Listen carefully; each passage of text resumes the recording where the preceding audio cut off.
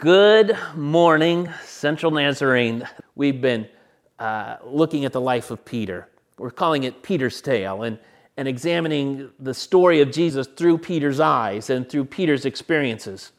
You know, all the disciples are mentioned, of course, in the Gospels, but Peter is mentioned the most. The next closest is Judas and John, and they're both mentioned 20 times, but Peter's mentioned 120 times. So far, we've looked at the very first encounter that Jesus had with Peter. It was when Peter had been out fishing all night, and he came in, didn't catch a thing, and Jesus hopped on his boat, and they went out. And Jesus said, let's go out for a fish, and they cast their nets, and they caught so many fish, it filled 2 boats, not just Peter's boat, 2 boats full of fish. And Jesus said to Peter, Peter, from now on, you're not going to fish for fish. Now you're going to fish for people. Pastor Livengood preached on that familiar story of when there was a storm on the Sea of Galilee. Peter and the other disciples were on a boat, and Jesus started walking towards them on the water. Peter quickly discovered that it was safer being next to Jesus than in the boat, and so he hopped overboard and started walking toward Jesus. But when he started noticing the wind and the waves, that's when he sank. Of course, Peter was rescued by Jesus, and they climbed on board, and then Jesus calmed the sea. I think there's a good lesson in that story for us during this crisis that we're dealing with now. The safest place you can possibly be is next to Jesus. No matter the storm, the best place to be is next to Jesus. Well, the next couple of weeks, we were in Matthew 16, when Peter got it right, and then when Peter got it wrong. The first time Peter got it right, Jesus asked the disciples, who do you say that I am? And it was Peter who boldly proclaimed, you are the Messiah, the Son of the living God. And it was like, right answer, good answer, Peter. And Jesus said to him, it's on this rock I'm going to build my church. But then Jesus went on to say what the Messiah was going to be. It wasn't one that was gathering troops and causing a rebellion. No, the Messiah, in Jesus' view, was one that was going to suffer and die, and on the 3rd day be raised again. And that's when Peter got it wrong, when Peter looked at Jesus in Matthew 16:22 and took him aside and said, never, Lord, never, never, never, that will never happen to you. And Jesus responded, get behind me, Satan. Just a tip, you never want Jesus to call you Satan. But he did that day to Peter. This one who he said he was going to build his church on, now he's saying, you are responding just as Satan would. You are not thinking of the things of God, for the Messiah will suffer and die and be raised on the 3rd day. Well, Jesus then went on to tell that his followers would also have to bear their cross as well. That following Jesus wasn't always going to be a rose garden. That following Jesus wasn't always going to be easy, but it would be worth it. Maybe not easy, but worth it. Because Jesus gave in that closing moment of that conversation, he said, what good will it be for someone? Just think about it, Jesus is saying. What good will it be for someone to gain the whole world, yet forfeit their soul? And you gain the world for 60, 70, 80, 90, maybe even 100 years. But lose your soul for eternity? That's not a good trade. And so following Jesus, not always easy, but faithful. Not always easy, but true and honest. And that's what leads to life everlasting. Well, Peter got it right. You're the Messiah, the Son of the living God. He got it wrong. No, Jesus, you'll never die. You'll never go to the cross. And the last thing that Jesus says there in Matthew 16 is a very interesting statement. He says this, truly I tell you, some of you standing here will not taste death before they see the Son of Man coming in his kingdom. What did Jesus mean by that? Some of you will not taste death before the Son of Man comes into his kingdom. Just hold that question. We're going to come back to it. Because the next story is Matthew 17. It's a very familiar story. It's a story of Jesus on the Mount of Transfiguration. And guess what? Peter gets it wrong again. Let me read that story. Matthew 17, beginning with verse 1. I'll just read the first couple of words, actually. It says, after 6 days. Remember, Jesus and the disciples had been at Caesarea Philippi. That's where that conversation took place, Caesarea Philippi. The only place Caesarea Philippi is mentioned in the Bible is for this conversation where Jesus asked the disciples, who do you say that I am? And so Matthew is telling us that 6 days later, it's about 50 miles from Caesarea Philippi to Mount Tabor. That's what we call the Mount of Transfiguration these days, Mount Tabor. It's about 50 miles south by southwest. It's a 4 or 5 day journey on foot. So for Matthew to say it's 6 days later, that's not hard to imagine. I think it's just Jesus being Jesus. Notice Jesus was never seemed to be in a rush. We often are rushing here and there, but Jesus seemed to take his time. Even when his friend Lazarus died, remember, he didn't show up until 4 days after Lazarus had been buried. Jesus would probably stop along the roadside, help people, heal people, maybe teach some lessons. So it's not far-fetched to think that it took 6 days to get from Caesarea Philippi to Mount Tabor.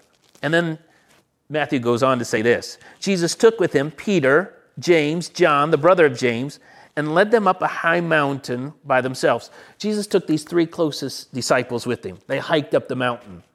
On 3 occasions, this being one of them, Jesus took just these 3 disciples with him. Here in Matthew 17, but also back in Mark 6, when they went to the home of Jairus, the synagogue ruler. His daughter was sick. Remember that story? And Jesus took the 3 disciples, James, John, and Peter, with him. But they didn't get very far, and word came that the girl had died. But that didn't stop Jesus. They went on and got to the Jairus' house and raised that little girl from the dead. It was a tremendous story. Peter, James, and John were all there. And the other time that he took them was in the Garden of Gethsemane. You remember that story, when the night that Jesus was betrayed, he took those 3 disciples with him to pray. Although they weren't very good prayers that night, they were better sleepers. They kept falling asleep, and Jesus reminded them that they were there to pray. Well, here now again, Mount of Transfiguration, he takes these same 3 up the mountain. And then verse 2 says this: there he was transfigured before them. His face shone like the sun, and his clothes became as white as light. I like the way that Mark describes this. In Mark chapter 9, verse 3, he says his clothes became dazzling white, whiter than anyone in the world could bleach them. I think old Mark had done some laundry in his day, maybe with his mom or maybe he on his own, but he knew what bleach could do. And he's saying there's no bleach in the world, not Clorox, not Tide, not anything that could make you as white as what Jesus was. He was whiter than white.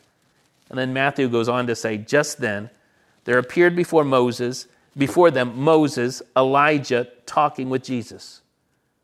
So the greatest lawgiver, Moses, the greatest prophet, Elijah, are with Jesus. Wouldn't you like to have overheard that conversation? What were Moses, Elijah, and Jesus talking about? Well, we don't have a word-for-word description, but Luke does tell us what they were talking about.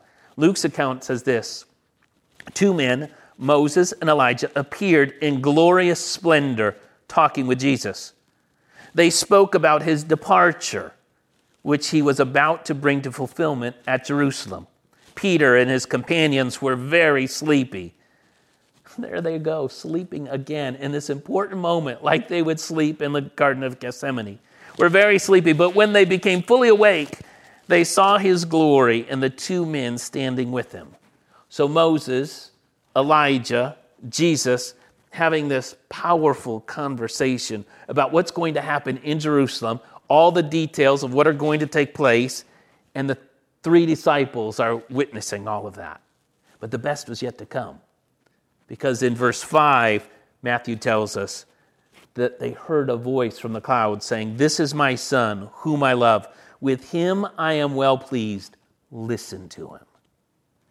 Whenever I read this passage, I try to put myself in the disciples' sandals. Jesus is dazzling white. Moses, Elijah, 2 men who are long since gone from this earth, standing there. And then hearing the voice of God Almighty himself. I've told you this is probably the greatest worship service anyone has ever experienced. Here they are, these 2 towering figures of Scripture with Jesus and God Almighty's voice, audible voice, greatest worship service. And guess what? No song sung. It's just like us this morning. Remember, I told you we were going to circle back around to this question. You don't have to have songs to have a worship service. What you need is Jesus. You have Jesus, you can have a worship service. Well, that's what was going on here. It was a powerful time. And God's audible voice, "This is my Son, with whom I love and whom I'm well pleased. Listen to him." What do you do in that moment? I'll tell you what the disciples did. They smacked their face on the ground. Matthew says this, "When the disciples heard this, they fell face down on the ground, terrified. But Jesus came and touched them. 'Get up,' he said. 'Don't be afraid.'" Oh, I love that about Jesus. This is probably just a little tangent, but do you know how often Jesus says that over and over again to the disciples? Don't be afraid. Don't be afraid. Don't be afraid. He says it a lot. And I wonder, maybe that's what you need to hear from the Lord today. So many people are fearful today. And maybe the best lesson you can learn from this passage is just hearing the Lord say, don't be afraid. Whatever you're going through, whatever is happening in your life, don't be afraid. We can trust God Almighty. We can trust His working. We can trust His being there and coming, whether it's financial problems or marriage problems or lighting problems or anything. Don't be afraid. God will help us. If Jesus is around, you don't need to be afraid. Jesus chases our fears away. John would later talk about this in his letter, his first epistle. It says, "There is no fear in love, but perfect love drives out fear." If you're feeling fearful today, get closer to Jesus. The most important thing I can tell you, get closer to Jesus. All right, back to the Mount of Transfiguration. Peter, James, John, Jesus, shining whiter than white. Moses and Elijah standing there. God's voice from the clouds. "This is my Son, listen to him." Remember when I told you the last thing that Jesus said in Matthew 16? "Truly I tell you, some of you standing there will not taste death before they see the Son of Man coming in his kingdom." Well, here you go. It didn't take these disciples very long, did it? They're seeing the majesty, the glory, and the honor of Jesus right here, all given to Jesus.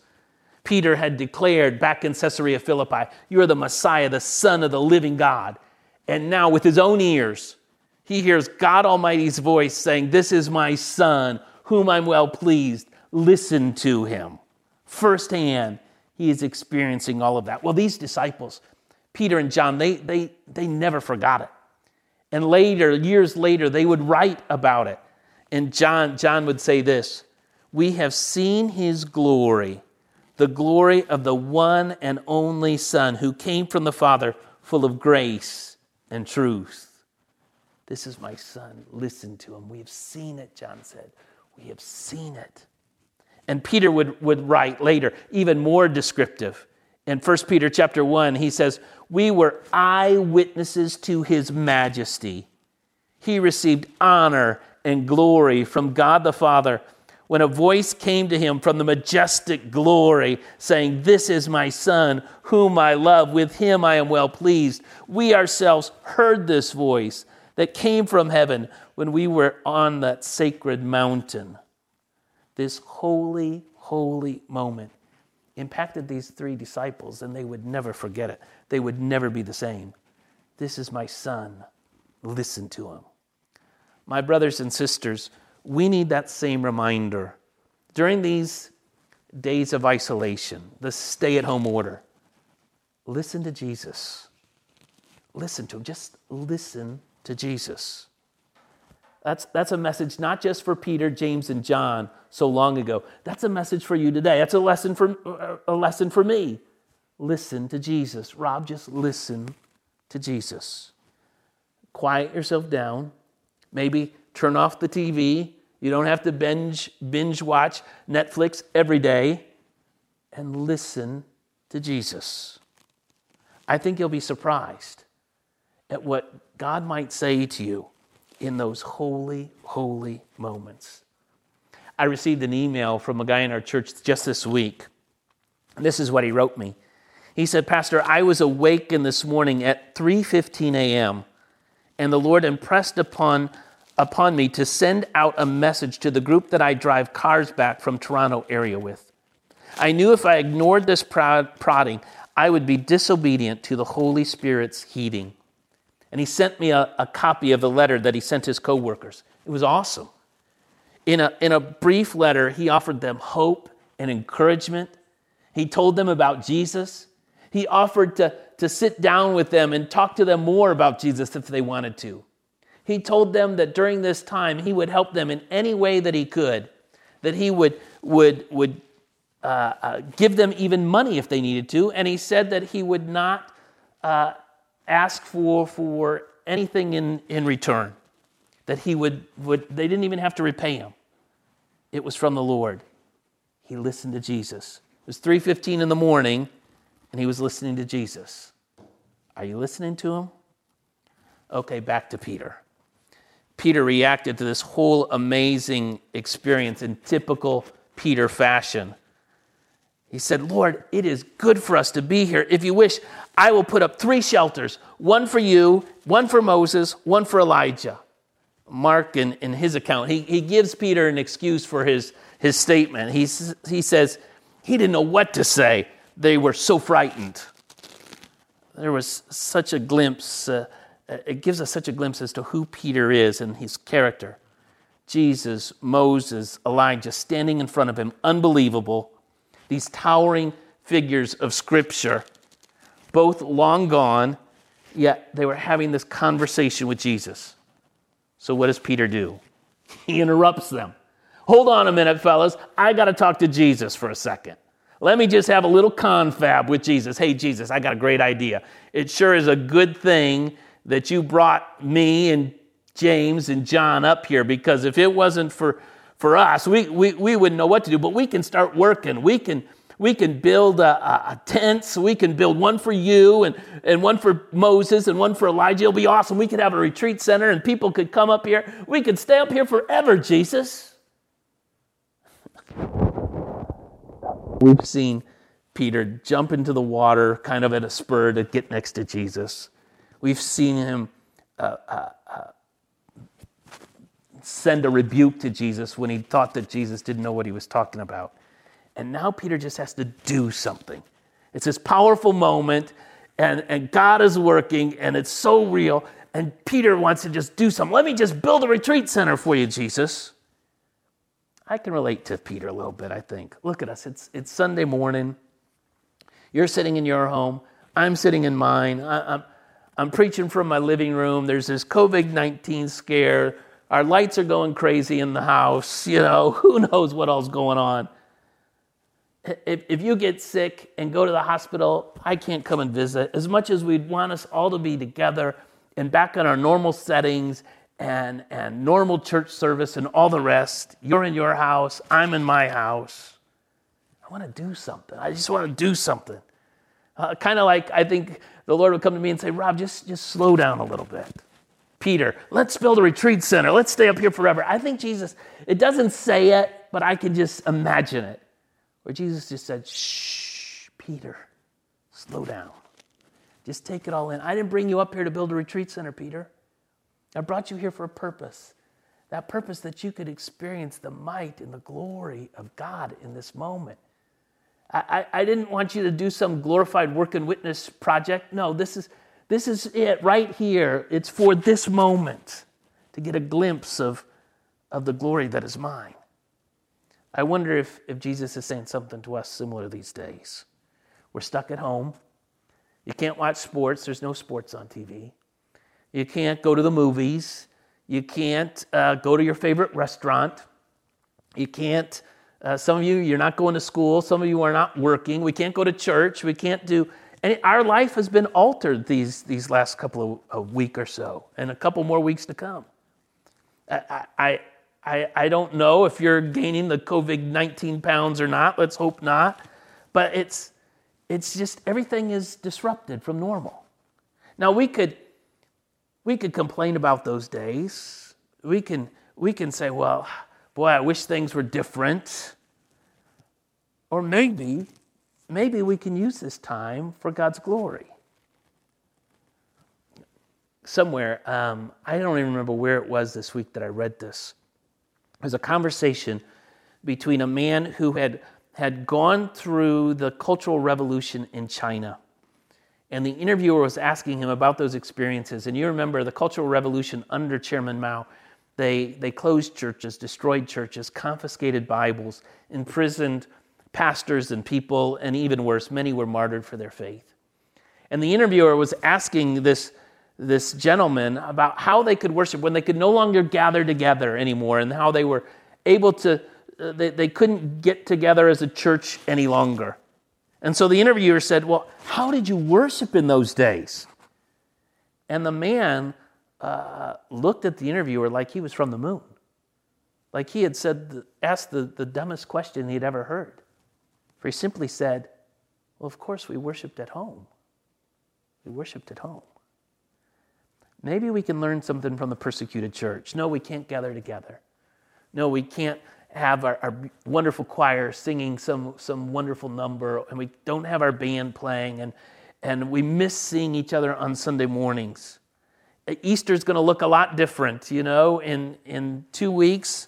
I don't know, maybe we'll put some lilies around my chair here in my living room. I don't know what we're going to do. But in the meantime, let's worship God at home. Let's grow in Jesus. Let's listen to him. When we were in Panama, I told you about being in that church service. We were in a place called Cerro Cama. It was a dirt floor, no walls, just a tin roof over our heads. There was no restroom facilities. The church kitchen, if you can call it that, was down a hill. It was a big pot of soup boiling over an open fire. The microphone that they had was like a cheap Walmart microphone system, like you would buy your child if they were doing pretending to be on American Idol or something. That was the microphone they used. And so when I got up to preach, I didn't even want to use that microphone. I didn't take my iPad with me. I just had my Bible, and Ellie was doing the interpreting. And Ellie, their missionary, Ellie Soto, he and I, we've preached together plenty of times where I preached and he interpreted. And so we had a rhythm going. And that Sunday morning, God was just really there. And through that whole service, when we were singing, when people were testifying, through the sermon, God was really, really close. And at the end of the sermon, I got done and sat down, and a couple of ladies had shared how they were going through some different physical ailments and problems, including the pastor's wife, who was battling cancer. Carla was sitting a few seats away from me where I was sitting, and she leaned over and said, Rob, we need to pray for those ladies. And she was right. And so I suggested that we pray for these three ladies, that we just gather around and pray for them. Now, if you've ever been in Panama with us on one of our mission trips, and if you've ever heard Panamanian praying, they don't have quiet prayer. It's loud prayer. And so I'm praying, and they're praying out loud, and it was just this chorus of prayers going up as a holy, holy moment. And we got done, and one of the ladies from our group, Liz Hurd, just spontaneously started singing a song. I had never heard that song before. She said she learned it when she was a child about God working miracles and how she believed in miracles. It was just so precious. And I started to get out my phone out of my pocket. I was going to record her singing and just that moment together. But I felt checked. And as if the Lord was saying, Rob, put your phone away.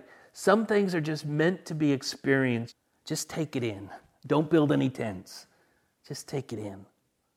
Put your phone away and just take in this holy moment. And I think that's what Jesus was saying to Peter up on Mount Transfiguration. Just experience this, Peter. This isn't why I came. This was for you and for this holy moment, for you and the disciples to experience the glory, to get just a glimpse of who I am. But the mission is still down the mountain. The mission is in Jerusalem. The Son of Man is going to be suffering. There's going to be death. There's resurrection on the third day. I think sometimes we lose sight of the mission. Jesus was keeping it to there, that Jesus came to this world to rescue, to redeem, to reclaim us once again. And so they left that holy moment and they went down the mountain. I've preached on this several times. And on the way down the mountain, Jesus again reiterated that the Son of Man was going to suffer. This time, Peter did not rebuke him like he had done in Caesarea Philippi. And when they got down into the valley, that's when Jesus discovered a gritty scene taking place. There was a father with his demon-possessed son. The disciples, the other 9 disciples, didn't know what to do. They couldn't chase the demon out. And you can't get any far removed from the majesty on top of the mountain to the goriness of that scene in the valley. The glories of heaven to the terrible situation here on earth. This boy filled with the devil. The disciples didn't know what to do. Again, I've preached on it before. You know what happens. Jesus restores that boy, heals that boy, redeems that boy, restores him to his father. And so it's a powerful time. In fact, Luke says this about it. They were all amazed at the greatness of God. And I think that's where this story makes the most sense for us during this COVID-19 crisis. These are unprecedented times. People are sick. Our hospitals are getting more full here in Michigan than they've been in years, maybe ever. Let's pray one more prayer. Lord, thank you for this time. Thank you for the folks that have gathered. And we pray, Lord, that through these days, we would see you at work in our homes, in our community, in our country, in the world. We want to be amazed at the greatness of God, for we believe that you can do great and mighty things. Thank you, Lord, for the way you're working. Thank you for our church, Central Church of the Nazarene, and how you're blessing. In Jesus' name, amen.